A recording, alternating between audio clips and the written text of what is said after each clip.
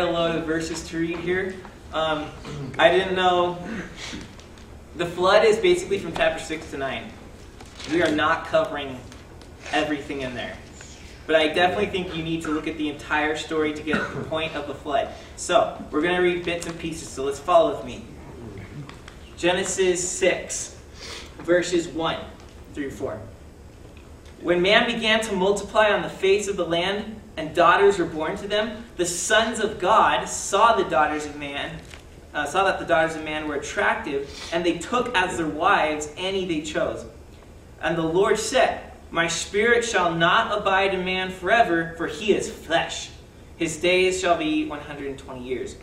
The Nephilim, or that means giants, were on the earth in those days, and also afterward, when the sons of God came into the daughters of man, and they bore children to them. These were the mighty men who were of old, the men of renown. Go to verse 9. These are the generations of Noah. Noah was a righteous man, blameless in his generation. Noah walked with God, and Noah had 3 sons, Shem, Ham, and Japheth. Now the earth was corrupt in God's sight, and the earth was filled with violence. And God saw the earth, and behold, it was corrupt, for all flesh had corrupted their way on the earth. And God said to Noah, I have determined to make an end of all flesh, for all the earth is filled with violence through them.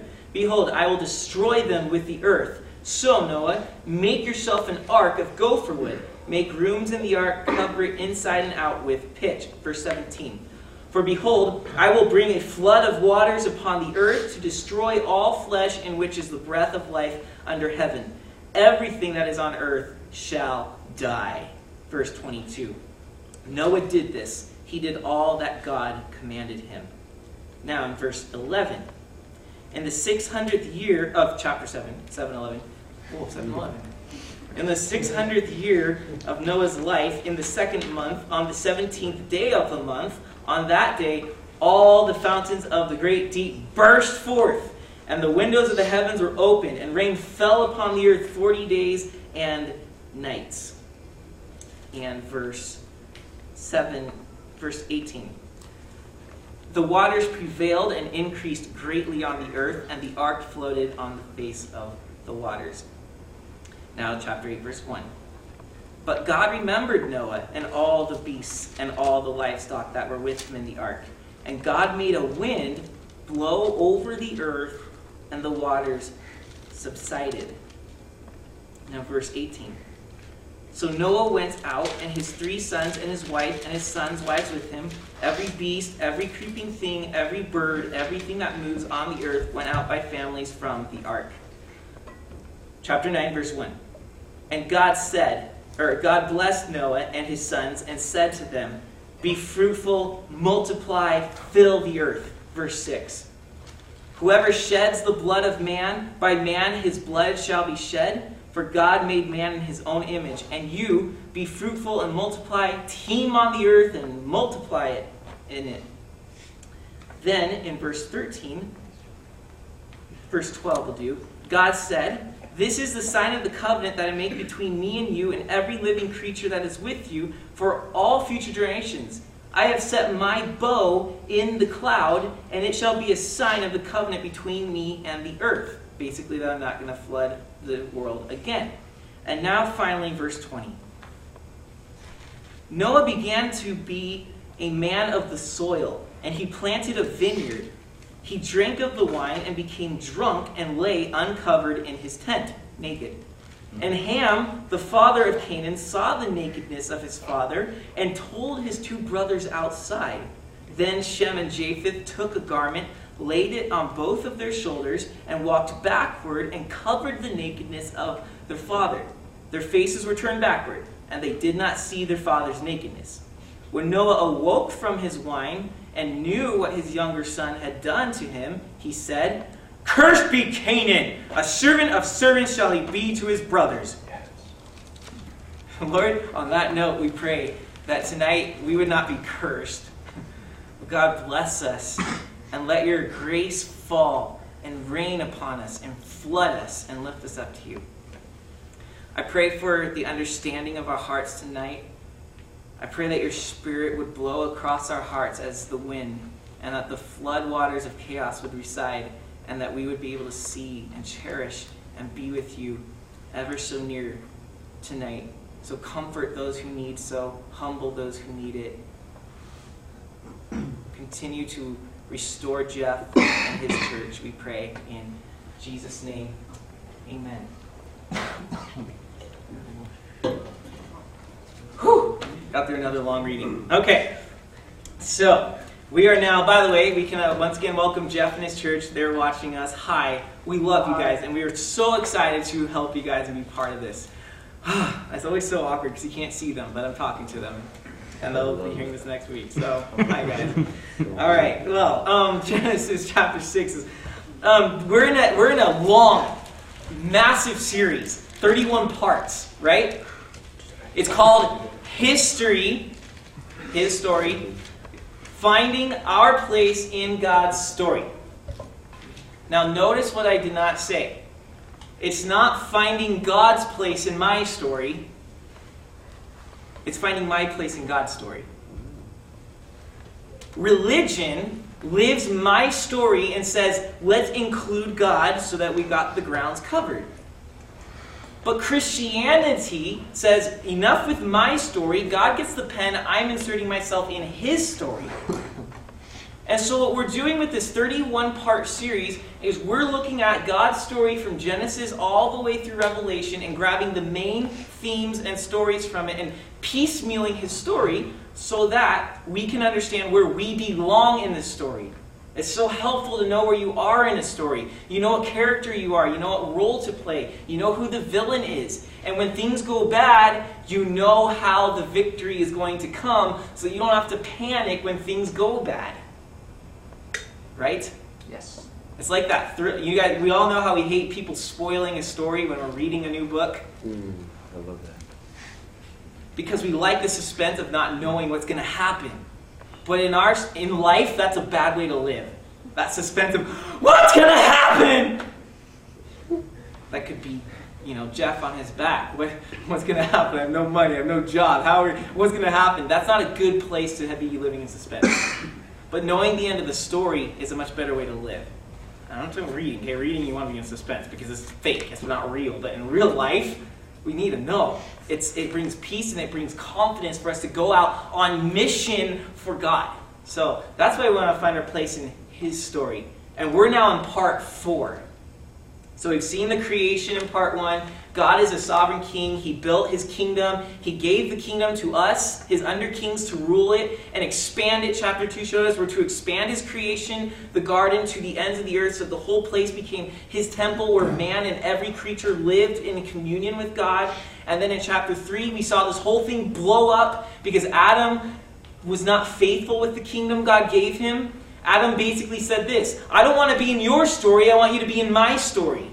That's what the fall did. That's what sin does. Adam decided, I am now the ruler. I'm the rebellious ruler. God is not the ruler. I'm sovereign. I get to choose what's right and wrong. I'm God. I'm the king.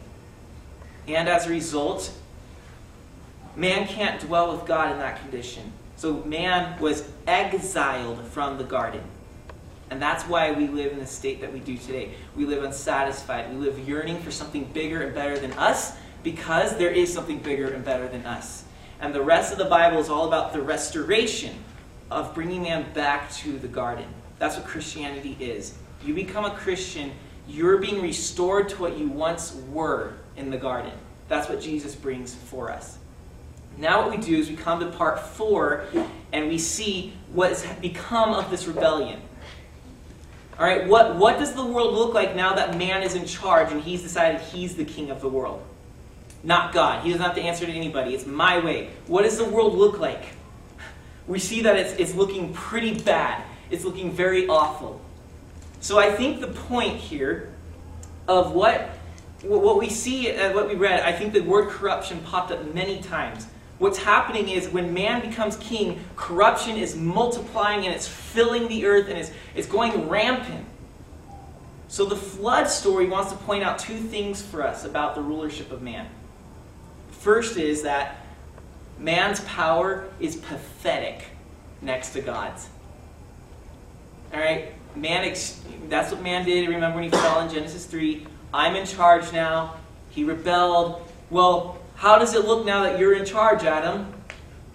Looks pretty bad. And then God's going to step in with the flood, and it's going to wipe away man without any resistance. Who's really the powerful one? Yeah, exactly. And then it's also going to show us that at the end, we saw that Noah sins, right? Just like Adam sinned. So what we're going to learn is that the failure of man proves that we can't restore ourselves to be with God in Eden. We can't get back there. That's what the flood narrative shows. First, God is really in charge, no matter who thinks is in charge. Second, we can't get back to Eden on our own. And Noah is a prime example of what happens when you try to do it on your own. So, let's look at it. The corruption and destruction of the world. So, man's taken over and things are looking really good, right? No. What have we seen? Corruption, chaos. I want to compare for you guys two things here. When God was in charge, what did we see?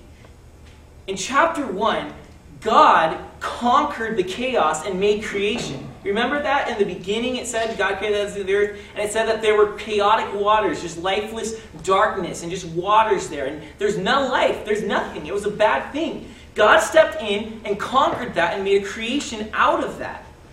So God made things from chaotic to structured and created. That was when God was in authority.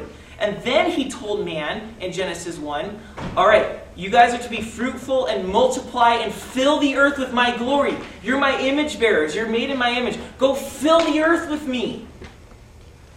And that's what his rulership had to do. But man took over, and watch what happens. No longer is chaos turning into creation, like when God was in control. Now, creation is going back to chaos. Look at chapter 6, verse 4. It says, I was talking about the sons of God, which we believe may be some sort of angelic beings, could be. They mated, had relationships with real-life women, and verse 4 is the result. There was Nephilim on the earth, or giants. These men of renown. These mixed breeds, if you will. There's a lot of questions about what this text is saying, but all that I want you guys to pull out of this, because we've done, last year we did a whole message on this passage. You guys can go iTunes that if you want and find out if you really care. But I think the main point to pull from this is that creation is in disorder. All right, something isn't right about these sons of God mating with women and producing giants. We have creation going to chaos. Man's in charge now. That's what's happening. And then look what else happens. God told him, fill the earth with my glory in chapter 1. But in chapter 6, verse 11, what's man filling the earth with? God's glory? No. 6:11 says, the earth was corrupt in God's sight, and the earth was filled with violence. So good thing man's in charge. He's doing a great job. We want the rage, God. Get away. Fine, I exile you out of my garden. You go start your own garden. Okay, we will. And creation turns into chaos. Yay, doing good. God's glory filling the earth turns into violence filling the earth. This is really good plan so far, Adam. Good job. So God obviously sees this, right? And he decides this is not good. I need to step in and show to the world that yes, man might want to be in charge, but his power is pathetic next to my power. So he brings what we call the flood, waters, to wash away this chaos and this corruption. He's going to destroy his creation because man has corrupted it.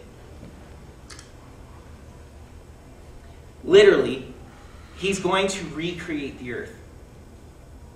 What you see in the flood is not just, as I used to always think, it's just like, okay, here's the world just like we have now, but at one time it was just filled with water, and then the water went away, and we're all still back, just a lot of people died in the process. That's not all that's happening in the flood. God is literally decreating. You know what I mean? You build blocks one on top of another, and then you dismantle them one after another in the same way you built it. That's decreating, right? God is taking his creation, he's dismantling it one piece at a time. For example, the flood waters rising up. you guys remember in the creation account in Genesis 1, what was there at the very beginning? We already talked about this. Water. Filling the earth. So what happens at the flood? We're going back to the very beginning. Water is going to fill the earth, and it's definitely not a good thing. Look at 7 verse 4. This one's really cool. I never saw this until this week. It says, for in how many days? 7 days I will send rain on the earth and for 40 days and nights. So basically, in 7 days, creation is going to end. How many days did it take for creation to start? 7 days. So here you go. We're reversing the whole creation cycle. In 7 verse 14, it says that every beast according to its kind, and all the livestock according to their kinds, and every creeping thing, basically all the animals went, they went into the ark with Noah in verse 15. So all the animals went to Noah. What did all the animals do with Adam? God sent in chapter 2 all the animals to Adam, and he named them. Noah here is all the animals are sent to him, but he's saving them. So the same, kind of the similar thing, like the animals are coming, but for very different purposes. And then in 7 verse 18, it says that the waters prevailed and increased greatly on the earth. And verse 19 talks about how the high mountains were under the waters, even the high mountains were covered. That's a reversal of creation. On day 3, it says that the waters receded and land started to project, right? But what we have in the flood is the opposite. The mountains are going back under the water. So this is a decreation. God is taking his creation and saying, all right, time to start over. Do you have your hand up? Go ahead, sir. I was wondering if God restarted, how did we get re-corrupted again? Oh, you just think like me. We'll talk about it. Okay. It would be unfair to everyone if I go out of order, so we'll get there. So, then what do we have? If God decreates the earth by bringing the flood, logically what's going to happen when the flood goes away? He's recreating the earth. So when the flood waters subside, what you have is a new creation. Literally what we've done is we've started over. I want to show you this in a couple ways. Look at 8 verse 1. But God remembered Noah and all the beasts and all the livestock that were with him in the ark. And what did he do? God made a wind blow over the earth and the water subsided. Now, a little bit of Hebrew will help you see this. When I tell you that spirit and wind in Hebrew is the exact same word, now you can think of Genesis 1:2, where it says the waters were over the earth, and what hovered over the waters? The Spirit of God hovered over the waters. Here in chapter 8, the wind or spirit, same word, is hovering over the waters, and they began to reside. So you have a literal reconstruction of Genesis 1:2. God is recreating here. Look at verse 8, or chapter 8, verse 11. This is where Noah sends out the 2 birds, and the dove comes back. It says, and the dove came back to him in the evening, and behold, in her mouth was a freshly plucked olive leaf. So Noah knew that the waters had subsided from the earth. Olive leaf? Well, what happened in day 3? In day 3, it said that the mountains peeked up out of the waters, and vegetation appeared on them. We now have vegetation starting to appear from out of the water. It's a little bit of a smaller one, but it's mirroring what happened during creation. And then, lastly, after God created for 7 days, what did he do? It said that he rested. He took a Sabbath. What does God do at the end of the flood? Bless you, sir. Not only does the ark rest upon the mountains, it says, but God himself rests. In 8 verse 13, it talks about him, it says, what? No, 9 verse 13, pardon me. It's like, that's not the verse. I have set my bow in the cloud. And notice it says bow.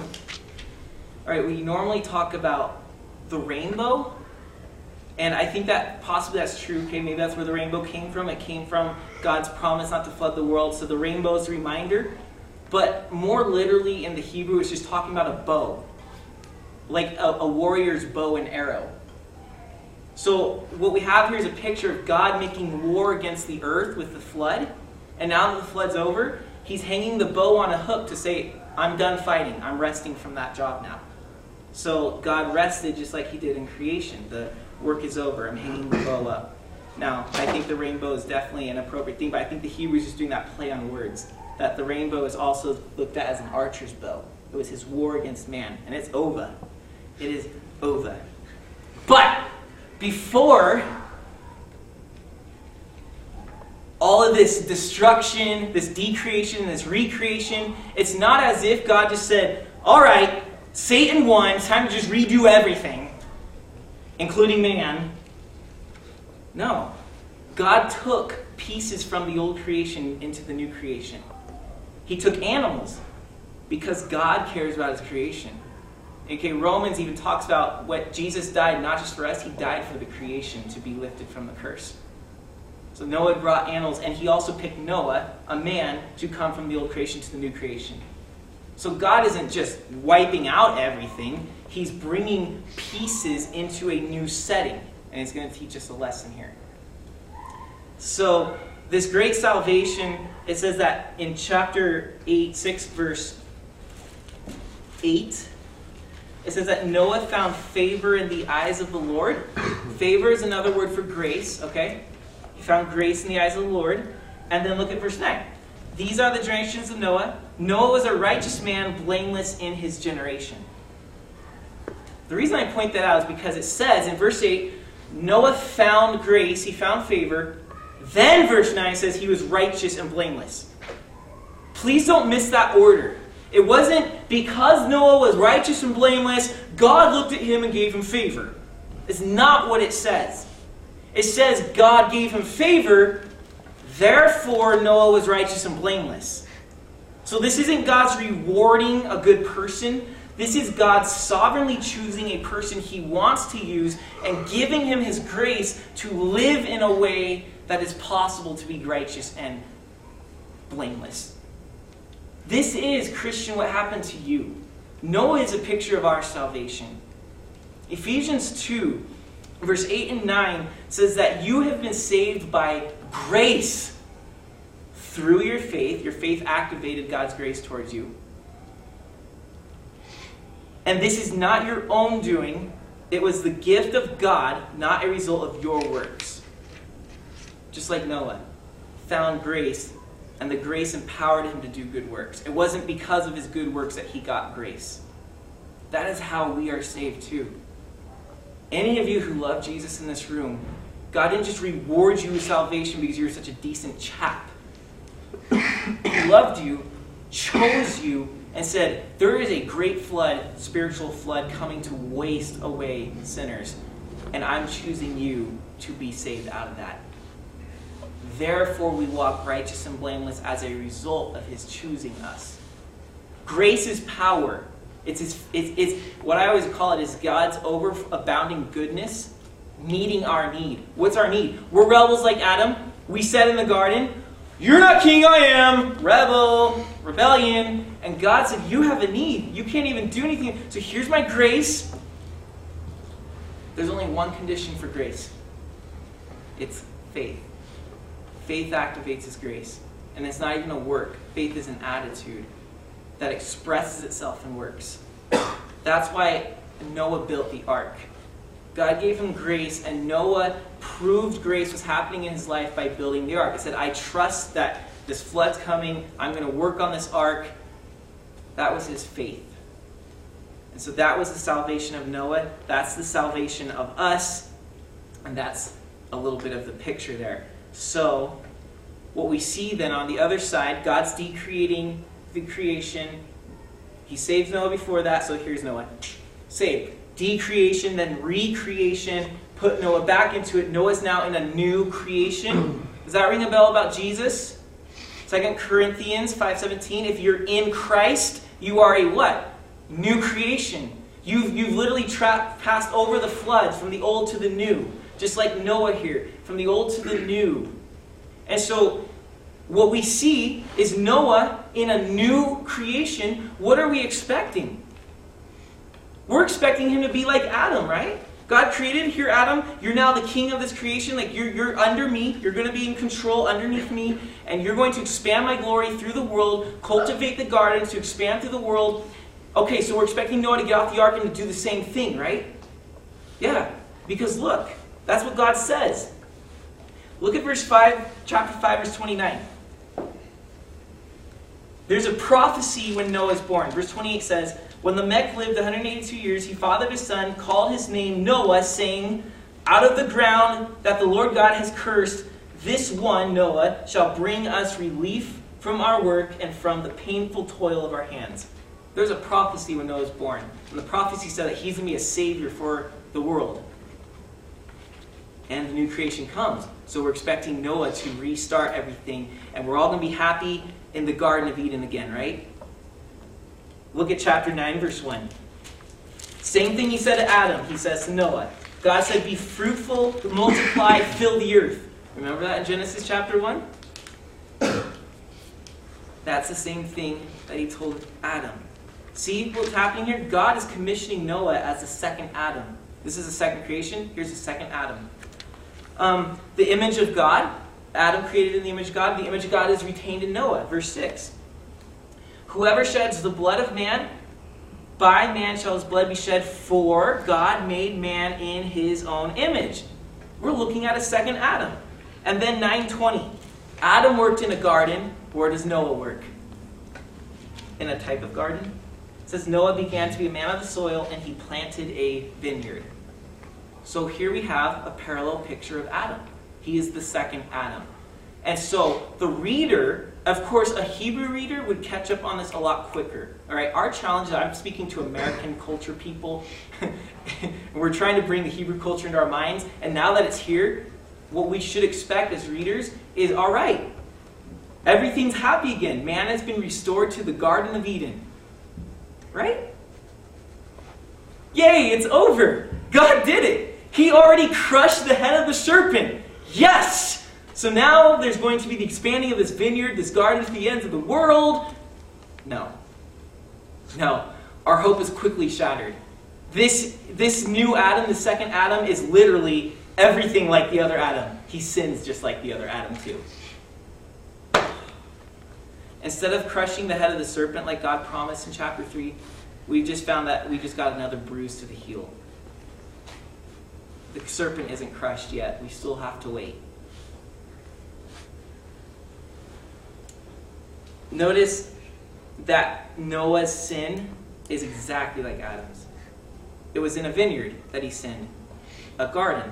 Adam sinned in the garden. Noah's sin involved fruit. He drank from the grapes, the wine, and got drunk. Adam ate from the fruit of the tree. Noah resulted in shame and nakedness. Remember, his sons had to cover that up.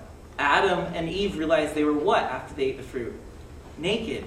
Adam and Eve covered their nakedness with fig leaves. Shem and Japheth cover Noah's nakedness with a blanket. And the most compelling is that after Adam and Eve sinned, God gave the threefold curse, remember? Well, what happens after Noah sins and Ham sinned? Noah starts cursing. So a curse results after the sin as well. So this is an exact replica. Yes, sir? I thought his son saw that he was naked, not Noah. Himself saw that he was Yeah. I may have been dyslexic. So, what? Okay, Brandon, you're confusing me because, well, I'm not at all. Maybe you guys see the picture already. God decreates the corrupted creation, brings a new creation, brings a new man to become a new Adam to restart the whole commission. God wanted the garden to spread across the globe. Man lost it, was exiled from it, but now here we go. We're starting over. He's starting a garden. He's going to try to grow it over across the ends of the earth. But then he fails. What in the world? Again? So here we are in the same position. It's like Genesis 3 happened again. The fall happened again. Why? I think what we've just learned is the depth of the fall. Adam's sin did not just affect the physical creation. The curse has spread through every corner of the world and even seeped into the depths of man's heart. So what that means is a flood can't wash that away out of your heart. Oh sure, the corruption that they were physically doing over here, washed away. We don't talk about the Nephilim anymore, right? But the sin deep in the heart could not be washed away. So what we learned is God started a new creation. He started with a new Adam. He gave him a new chance. But that new chance failed. There was no return back to Eden because man can't return himself to Eden. That is the point. God has to bring us back to Eden. And that is where the whole thing fell short. God's showing that message crystal clear. We don't need new starts. It's not like if God gives another chance, put you back in the garden, we all think, oh, Adam's so stupid. All he had to do is not eat from that tree. I wouldn't have done that. Guess what? Noah had the second chance and showed, yes, you would have. You don't need a new start. It's not like, if only God would change my circumstances, I'd be a better person.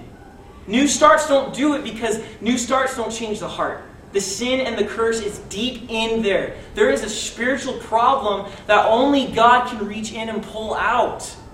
So you don't need a new start, you need a new heart. And that's what a Christian is. That's what Jesus brings, is the new heart. And that's why we need Jesus. And there is no Eden. There's no restoration to God unless Jesus gives you a new heart. Because it is impossible for man to restore himself to be with God in Eden. I'm going to try it, Brandon. Noah did it for you. Don't. We just took communion downstairs, right? Jesus said the night in communion was instituted, the Last Supper of the disciples, he took the cup with the wine, and he said, this cup is the new covenant which is in my blood. The new covenant? Did you guys ever wonder why he said the new covenant? Like, sometimes I think we're just so, like, Bible, whatever, like, illiterate that we just read those things and it's just Bible terminology. I don't think it's significant. You kidding me? Jesus said it. It's significant. Why the new covenant? Because Jesus was referring to this prophecy. Jeremiah 33. You will want to write this down if you're not a taker. Jeremiah 33:31. Behold, the days are coming, declares the Lord, when I will make a new covenant. What's the new covenant? It's this, verse 33. For this is the covenant that I will make with the house of Israel, which includes us, we are Israel. After those days, declares the Lord, I will put my law within them and write it on their hearts, and I will be their God, and they shall be my people. Be my God, be my people. That's Eden right there. And I'm going to put my law in their heart. I'm going to change the heart. This is even clearer. Ezekiel 36:26. I will give you a new heart. There it is. That's what we need. The new covenant is a new heart.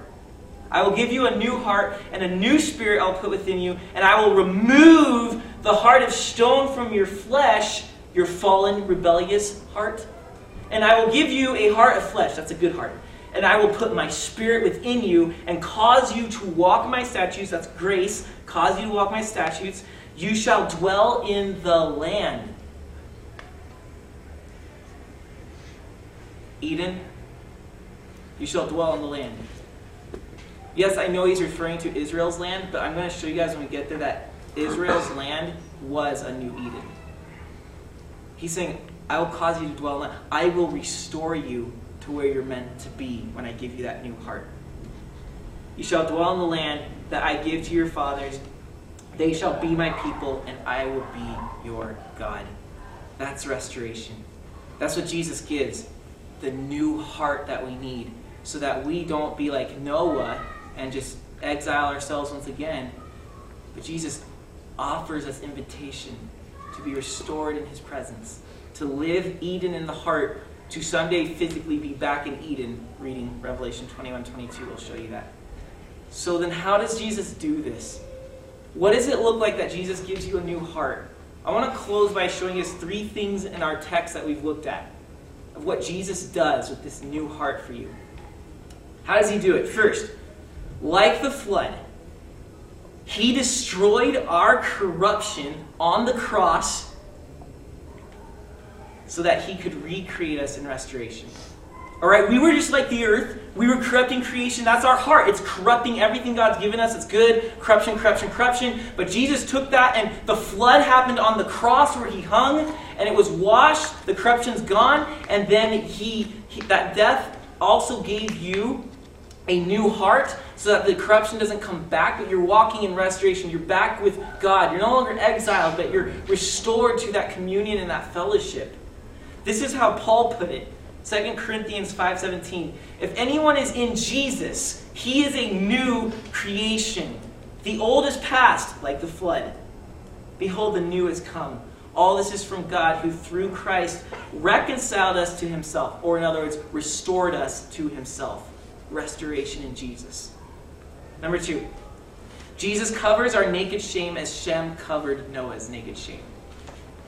Alright? As fallen beings, as those rebels who want our way, we're naked. That's the biblical picture for your sin and your shame. But God, repetitively in the Bible, says that he takes his righteousness and clothes you. He makes you restored. He makes you back to an unshamed position, a secure position. What's the word I'm looking for? A modest position? Appropriate, maybe. Anyways, Isaiah 61:10 says, I will greatly rejoice in the Lord. My soul shall exalt my God, because he has clothed me with the garments of his salvation. He has covered me with the robe of righteousness. That's what Jesus does.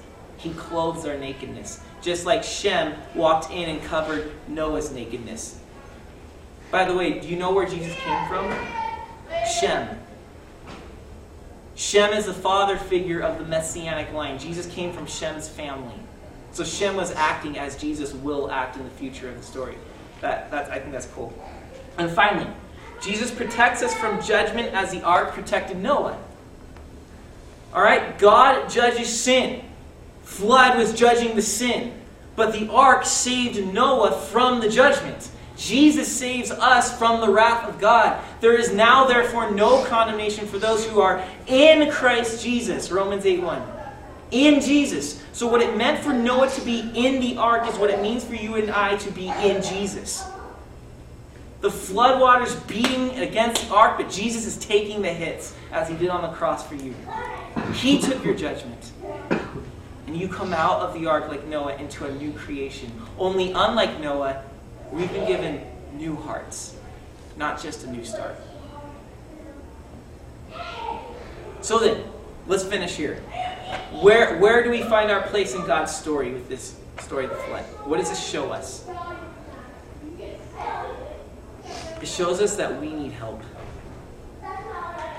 We single-handedly exiled ourselves from God's presence in the garden, but we cannot single-handedly get back there.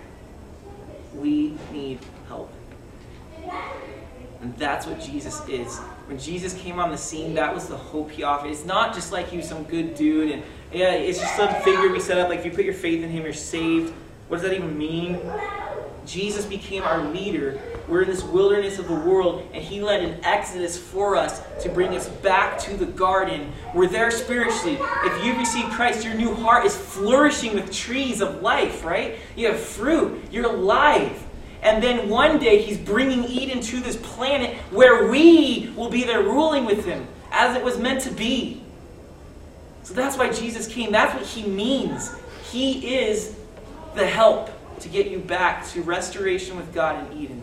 So if you're frustrated tonight with life, if you feel like you have no meaning, no mission, if you're just like Noah, you're just kind of toiling around with vineyards and getting drunk and always getting naked. I don't mean physically, but I mean like that's just like your life's just uncovered. It's just like a shame. It's a wreck. And you keep trying and trying and trying to do things right. I have news for you. You need a new heart, not a new start. You can't get back to God as you were designed to be on your own. Jesus has to take you there. Jesus has to pull you in. Some of you Wednesday nighters know what I'm talking about when I talk about the Pilgrim's Progress. Pilgrim comes up to the door of salvation and he knocks. And he's asking someone to open. Notice that Pilgrim doesn't just come to the door and open it and walk in. Hey, I'm saved! He had to ask, he had to knock, and he begged, please take me, I know I'm not worthy to take me. And then when the door opened, Christian didn't just like hop in, yay, I made it. He had to be pulled in by the hand of Jesus. You can't do it. So if Jesus isn't literally everything in that regard, the fulfiller of your life and the one who brings you to God and restores Eden in your life right now, so you have a mission today, expanding God's presence around you so that it eventually fills the earth. Christians, as a church, that's our mission, and Jesus leads us in that. You will love life. I don't mean the curse part of it, because I hate that. You know, I can't wait for the future. But I don't regret life. I'm not bored with life. I love life because Jesus has given me a new heart. I feel like I commune with God in the Garden of Eden every morning that I pray and read the Bible. Well, I don't feel like that every morning, but I know that that's there. We go through our ups and downs. But Jesus is the help that we need, the help that Noah didn't have. So, cling to Him as your only hope and as your true salvation. Jesus, we ask you to take our hands and to lift us out of the wilderness of this world and to put us in your presence, to restore us to Eden, to restore us to being whole and at peace and in fellowship with God. Bring your floodwaters to destroy our corrupt nature. Flood it, drown it, Father, get rid of it. And let us be a new creation for you, only without the drunkenness of Noah, because you've given us a new heart. So let us, Lord, help us to expand this garden to the ends of the earth, that all may be included into it. In Jesus' name we pray. Amen.